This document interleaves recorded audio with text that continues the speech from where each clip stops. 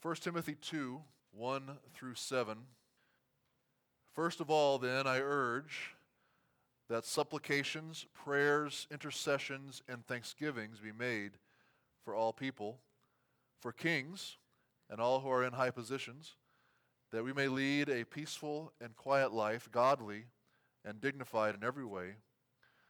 This is good, and it is pleasing in the sight of God our Savior, who desires all people to be saved and to come to the knowledge of the truth. For there is one God, and there is one mediator between God and men, the man, Christ Jesus, who gave himself as a ransom for all, which is the testimony given at the proper time.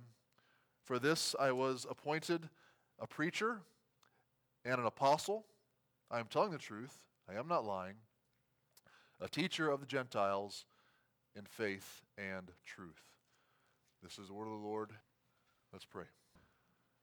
Father, now we pray that you would help us as we think about your word and can consider what you have said here through your apostle, Paul. And we ask, Father, that as we meditate on these words, that you would do the work that is necessary in our hearts, that we would have faith, that we would have hope and love for you and your people. In the name of Jesus we pray. Amen. Well, this week I received an email from an old friend, Alita Wester. She'll be 91 next month, and she wrote to thank and to encourage me after she read my recent article about praying for young people. Alita and her late husband, Merle, were lifelong members of the church that I used to serve in Iowa. And she gave me an update on what's going on with her and her family, and of course asked how we were doing, normal things. She then asked how she could pray for me, and she reminded me of her regular practice of interceding for others daily. She has a list of different people, and she prays for those people each day, family members, fellow church members, missionaries, pastors, neighbors, and many friends and gospel workers, especially in the Congo, where she and Merle used to serve as missionaries. She reminded me that I am on her list on the 16th day of each month. So every month, since I first became her pastor, Alita has been praying for me and my family on the 16th. Now, missionaries like Alita may be more aware of the need for prayer than anyone else in the church. They know what it's like to be on the front lines. They've come face to face with the reality of the kingdom of darkness in the world, and they know the only way to break through the gates of that kingdom is through the spiritual work of God that's fueled by the prayers of the church. Missionaries like the Apostle Paul know that we are at war. They know that we are utterly dependent upon the resources that only God can supply to us from heaven. And so they pray. And they depend upon the prayers of the church for the Lord to then supply those needs. They know that this battle is not against flesh and blood, but against the rulers, against the authorities, against the cosmic powers over this present darkness, against the spiritual forces of evil in the heavenly places. And for over 40 years, Merle and Alita saw the incredible work that God did among the people of the Congo in Africa. They saw many lives saved out of animism and paganism to worship the one true God through Jesus Christ the Lord. They saw light break through the kingdom of darkness. Alita is so convinced that God works through the prayers of his people that she continues to pray for missionaries, for churches, and for those who are still in the darkness, now even into her 90s. And it is my hope and my prayer this morning that after this sermon, we will be convinced of our need to devote ourselves to prayer in much the same way, both corporately, that is together, and personally in our own lives.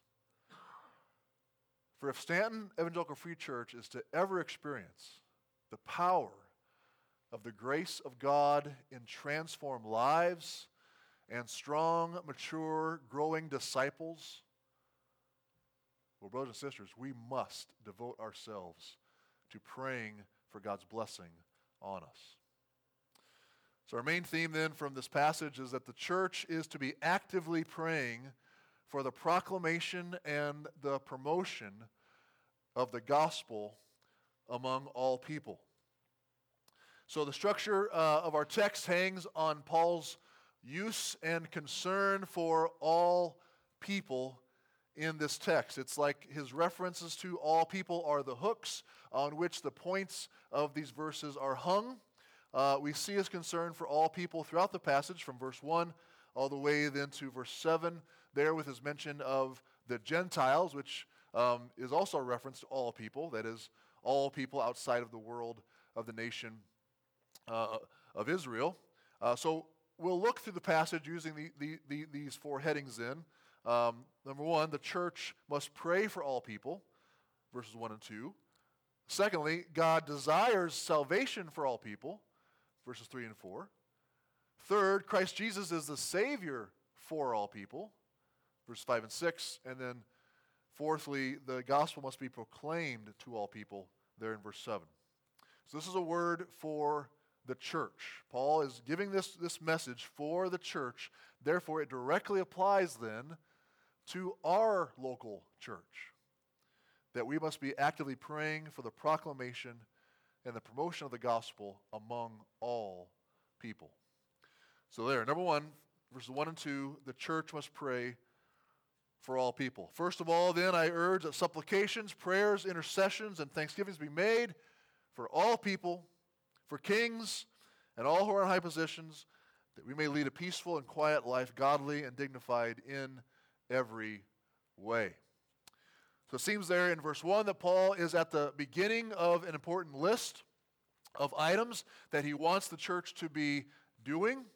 Let's remember that right in the middle of this letter, that's in chapter 3, the end of chapter 3, verses 14 and 15, Paul shows us there just what his purpose is for writing this letter.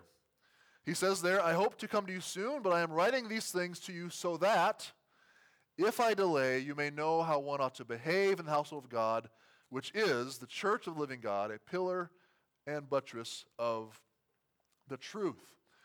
Therefore, Paul says here then, chapter 2, verse 1, first of all then, the church is to pray for all people.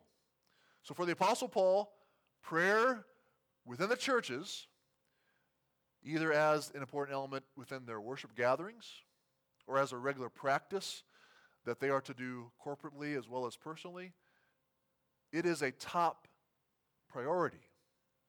It is not to be neglected. It is not to be pushed out for lack of time. Prayer is, Paul's saying, must be a priority. So Paul describes prayer here then in four different ways. He says in verse 1, supplications, which are specific petitions, requests, and then prayers, just a general term for prayers, praying, and then intercessions, which are appeals on behalf of others, and then thanksgivings. Those are the four different ways that Paul lists out how we are to pray. He then provides a subject for our prayers. He said, for all people. So now that's a pretty broad group of folks, if you think about it, that we are to be praying for. Pray for all people. And he uses this all people, of course, throughout this paragraph, as we already noted. So we got to think, well, what does Paul mean by all people? Pray for all people. Does he mean every single individual in the world? Make sure you're praying for every single individual in the world without exception? Well, that would be next to impossible for churches to do. I mean, we couldn't even do that for every single individual in our small town. I think he's being more general here when he says all people, as in all sorts of people, all kinds of people, all classes of people. And here's why I think so. Oftentimes the Bible will use this description, all, in reference to people in a way that simply means all kinds of people, or a great many different people. For example, in our last series in the book of Luke, so Luke chapter 21, Luke tells us that Jesus taught in the temple in Jerusalem each day of the week prior to his crucifixion. And then in verse 38, Luke describes who is coming to the temple to listen to him. And this is what he says there in Luke 21:38. He says, "And early in the morning, all the people," which is the same Greek phrase that Paul uses in 2 Timothy 2, "all the people came to him in the temple to hear him." Now, did Luke mean every single last person in Jerusalem, without exception, was getting up early and making the trek to the temple in order to crowd into the temple, in order to listen to Jesus teach? Every single last person, without exception. Is that what Luke meant? Was Pilate and his entourage doing this? Was each Roman soldier serving under Pilate doing this? Abandoning their guard posts in order to come to listen to Jesus teach? What about every servant boy who was in charge of feeding the livestock in their households? Did they leave their duties and come hear Jesus teach? Did all the moms in Jerusalem wake each of their children up early, including infants and toddlers, and get them all ready and bring them all to the temple early in the morning to hear Jesus teach? No, I think it's pretty obvious that that's not what Luke meant. We are not meant to think that every last human being, without exception, in Jerusalem was coming to hear Jesus teach in the temple. What Luke wrote, when Luke wrote all the people, he meant all sorts of different people were coming to hear him, and there were a great number of them. All kinds of different people were coming to hear Jesus teach. I think that's what Paul also means in this verse. Pray all sorts of prayers for all sorts of people. That's what Paul's getting at. Pray all sorts of prayers for neighbors, for friends, as well as enemies. Pray for those who are wealthy and those who are poor. Pray for pastors, for missionaries, and Christian workers, as well as those who have not yet heard the gospel. Pray for those who are enslaved in false religions and those who are under the devil's deception. Pray for those who have hardened hearts and those who are willingly obeying Christ. We see that is what he means in verse 2 when he says, "For kings and all who are in high positions." That is, these are the kinds of people that the church ought to be praying for regularly. Of course, when Paul wrote this, the ruler of the Roman Empire was Nero, Emperor Nero, a wicked, narcissistic, violent ruler who was famous for killing Christians. The church was to pray for him and all who were in high positions then. Now for us, of course, that means President Joe Biden, who has shown himself to be much more antagonistic towards the biblical Christian faith than any other president in our nation's history. That's clear. Yet we are called to pray for him and others whom God has given authority over us. And let's not forget, it is God who has ultimately placed them in those positions of authority. So the goal then for our prayers for rulers is in order for the church to live in peace and be able to serve and please God. We are to pray for those in authority so that Christians will be able to worship and witness and evangelize. When we pray for our missionaries who are trying to make disciples in other nations, we ought to pray also for the rulers and the governments of those nations, that the gospel would be able to be spread throughout their people unhindered. So pray all sorts of prayers for all sorts of people, particularly for those who are in authority knowing that the king's heart is a stream of water in the hand of the Lord, and he turns it wherever he will. Proverbs 21, verse 1. Next, in verses 3 and 4, God desires salvation for all people. Desires salvation for all people. This is good and is pleasing in the sight of God our Savior, who desires all people to be saved and to come to the knowledge of the truth. When the church makes praying for all sorts of people a priority, it can be assured that they are doing something that pleases God. For God is our Savior, and he desires all sorts of people to be saved. This indicates to us that all people are in need of salvation. We are in need of being rescued. For so many people, it sure may not seem like it, though. I mean, they seem to be doing just fine. If you talk to them about being saved, they may say, saved? What? Saved from what? And Paul, of course, assumes that Timothy and the Christians reading this know why all people need salvation. But just to be clear, we find in chapter 5, verse 24, Paul provides us with the answer. He says there, the sins of some people are conspicuous, that is obvious, clearly seen, and they are going before them to judgment. But the sins of others appear later. So he just mentions there that there is this coming judgment where we will be judged for our sins against God. God's aware of our sins. Our sins are going before us to judgment, and there we will face him and have to give a response for those sins. And since we are all sinners, we all need to be saved from that coming judgment. Our guilt will go before us. So if we are to be saved, something will have to be done about our guilt before God. And the person we will need salvation from is that mighty, holy, and just judge who is God himself. So the amazing thing that we see here in this passage, in 1 Timothy 2, 3, and 4, is that the mighty judge, the one whom we will all face in judgment, is God our Savior, who desires all people to be saved and to come to the knowledge of the truth.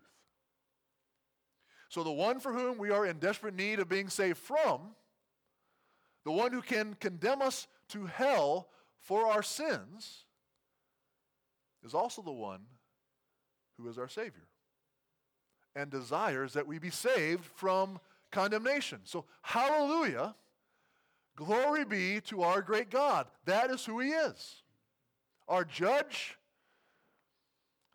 and our Savior. And again, Paul is using this all people here, not for every single last person who has ever lived without exception, but all kinds of different people. He's making the point to this church that God desires both Jews and Gentiles to be saved. Both free and slave. Both men and women. Both youth and adults. Those who are poor and those who are wealthy.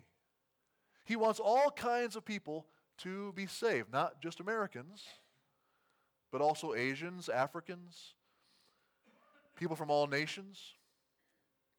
Not just Nebraskans, but also Iowans. Not just Huskers, but also a few Hawkeyes. Not just evangelical free church people, but people from all sorts of religious backgrounds. He wants all kinds of people to be saved. And we know that that's God, that God's desire for this will be fulfilled because we read Revelation 7, 9, and 10 of a vision of who will be in heaven gathered around the throne. It's something we ought to always have in mind. It says there, a great multitude that no one can number from every nation, from all tribes and peoples and languages, standing before the throne and before the Lamb, crying out with a loud voice, salvation belongs to our God who sits on the throne and to the Lamb. God desires all kinds of people to be saved and to come to the knowledge of the truth. And here's why Paul is so concerned about what is being taught in the churches. Here is why he wants churches to take so seriously and stop anyone from teaching a different doctrine than what is faithful to the New Testament gospel. It is because in order to be saved, one must come to know and understand the truth. That is the gospel. That means the gospel is something that must be taught. It must be explained. It must be taught and explained accurately. And if it isn't, if churches neglect this duty, if they stray away from the gospel, well, then sinners won't come to the knowledge of the truth and they won't be saved. When I went to serve as a Bible camp counselor at Hidden Acres in Iowa in the summer of 1995, I was 21 years old. And during the staff training week, one of the veteran senior counselors, Jonathan, who had served at camp for several years before me, he took it upon himself to interview each of the new first-year counselors coming in. And I remember sitting across from him at a picnic table under a shade tree by the lodge and having to explain to him my understanding of the gospel. And he challenged me. Who or what do we need to be saved from? Is there anything we can do to earn our salvation? Come on, there's got to be something, right? Do we really have to repent of our sin? What verse in the Bible do you find that answer from? Kind of grilling me. Never experienced that before. Why did he do this? Well, because Jonathan was so enthusiastic about sharing the gospel that he wanted every kid that came to camp to hear the gospel and to come to the knowledge of the truth, to be saved. Therefore, he made sure that the gospel that each counselor would be teaching to their campers was the truth that, if believed, would save them.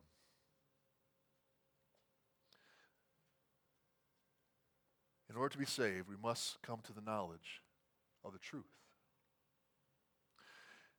Verse 5 and 6, and we see that Christ Jesus is a Savior for all people. He's a Savior for all people. For there is one God, and there is one mediator between God and men, the man Christ Jesus, who gave himself as a ransom for all, which is the testimony given at the proper time. There's only one God. This is the bedrock truth of what the Old Testament teaches about God. We've been memorizing Deuteronomy 6:4 recently. Hear, O Israel, the Lord our God, the Lord is one. And we see here in 1 Timothy that the New Testament follows the Old Testament. It's testimony, it's teaching about God, about the Lord. There is one true God. And in the context of humanity's need for salvation, Paul is saying there is only one God to whom all people are accountable. There is only one God whom all people must stand before in judgment. And there's only one God who is able to save. He's the one God for all people.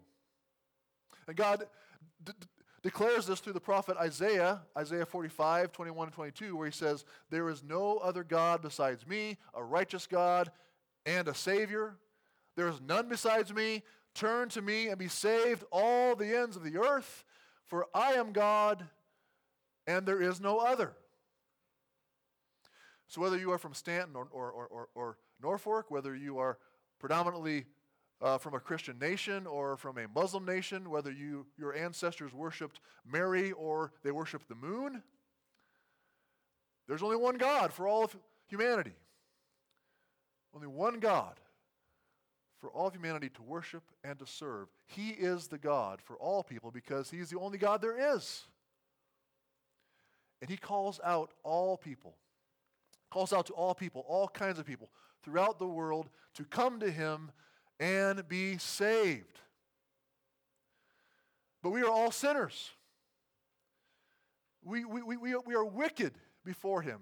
So in order to come to this holy, righteous God, we are in great need of a mediator.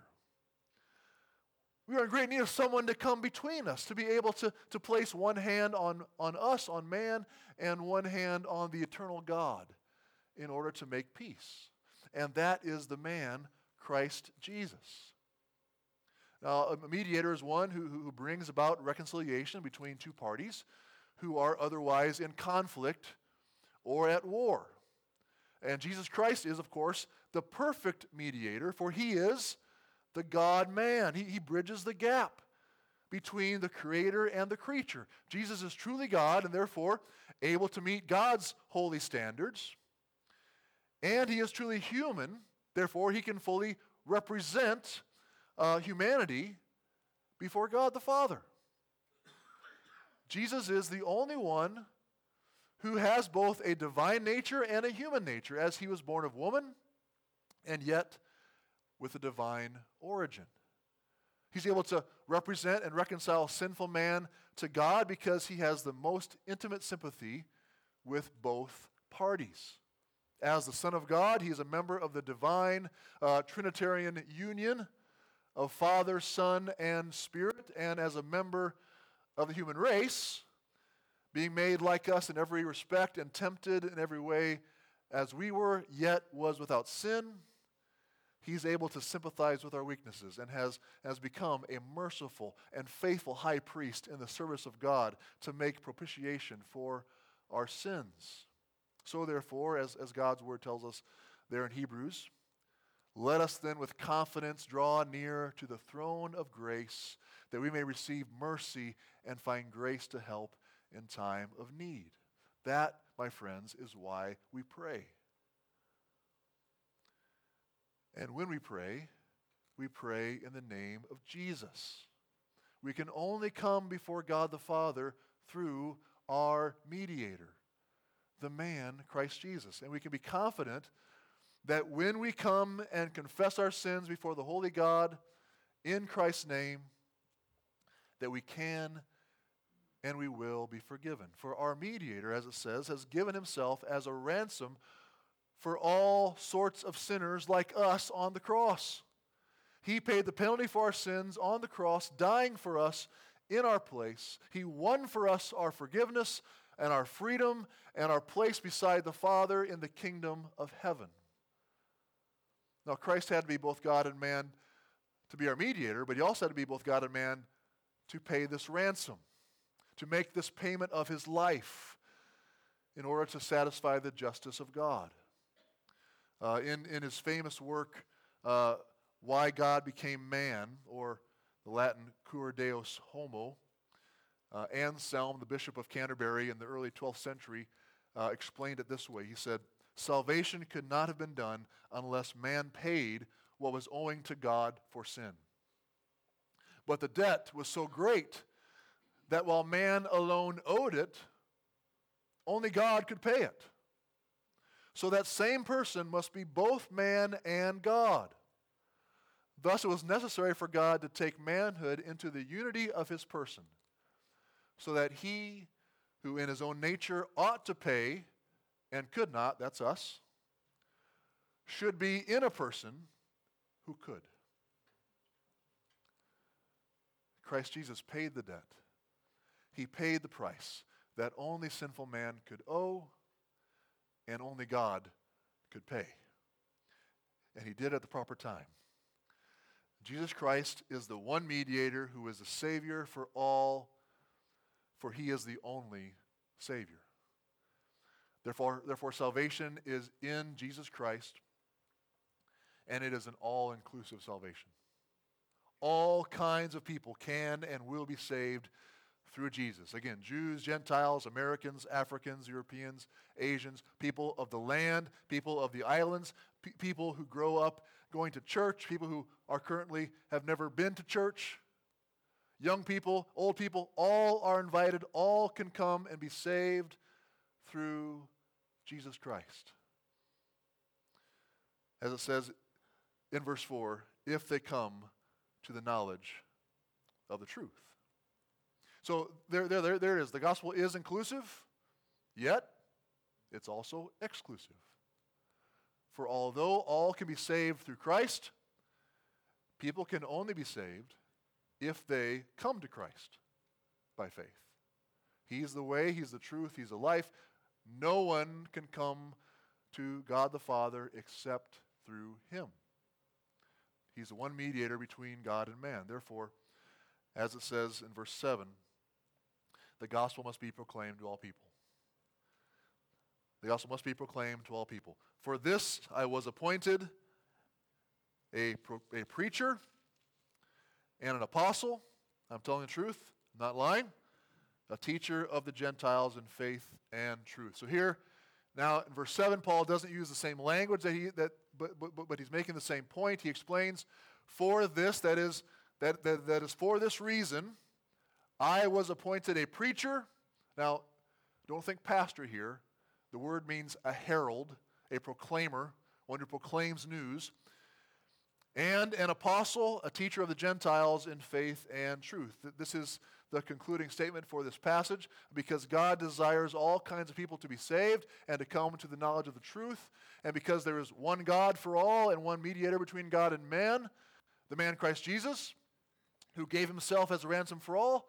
Therefore, Paul was appointed to go to the Gentiles, that is, all the people of the world, to proclaim and to teach this gospel of salvation through Christ. There is one God, one Savior, one gospel for all, and this gospel must be proclaimed to all. But the church has never been able to proclaim the gospel without great opposition. We are in a battle. Satan is not going to allow his kingdom to be invaded and plundered without a fight. And that is why we must pray. 1 John calls Satan the deceiver of the whole world. Sinners' eyes must be open to the truth, and only God can do that work by his Spirit. But he uses means. He accomplishes his work through the prayers and the preaching of his people. He invites us to be involved in that work. Therefore, we must pray, and we must send, and some of us must go.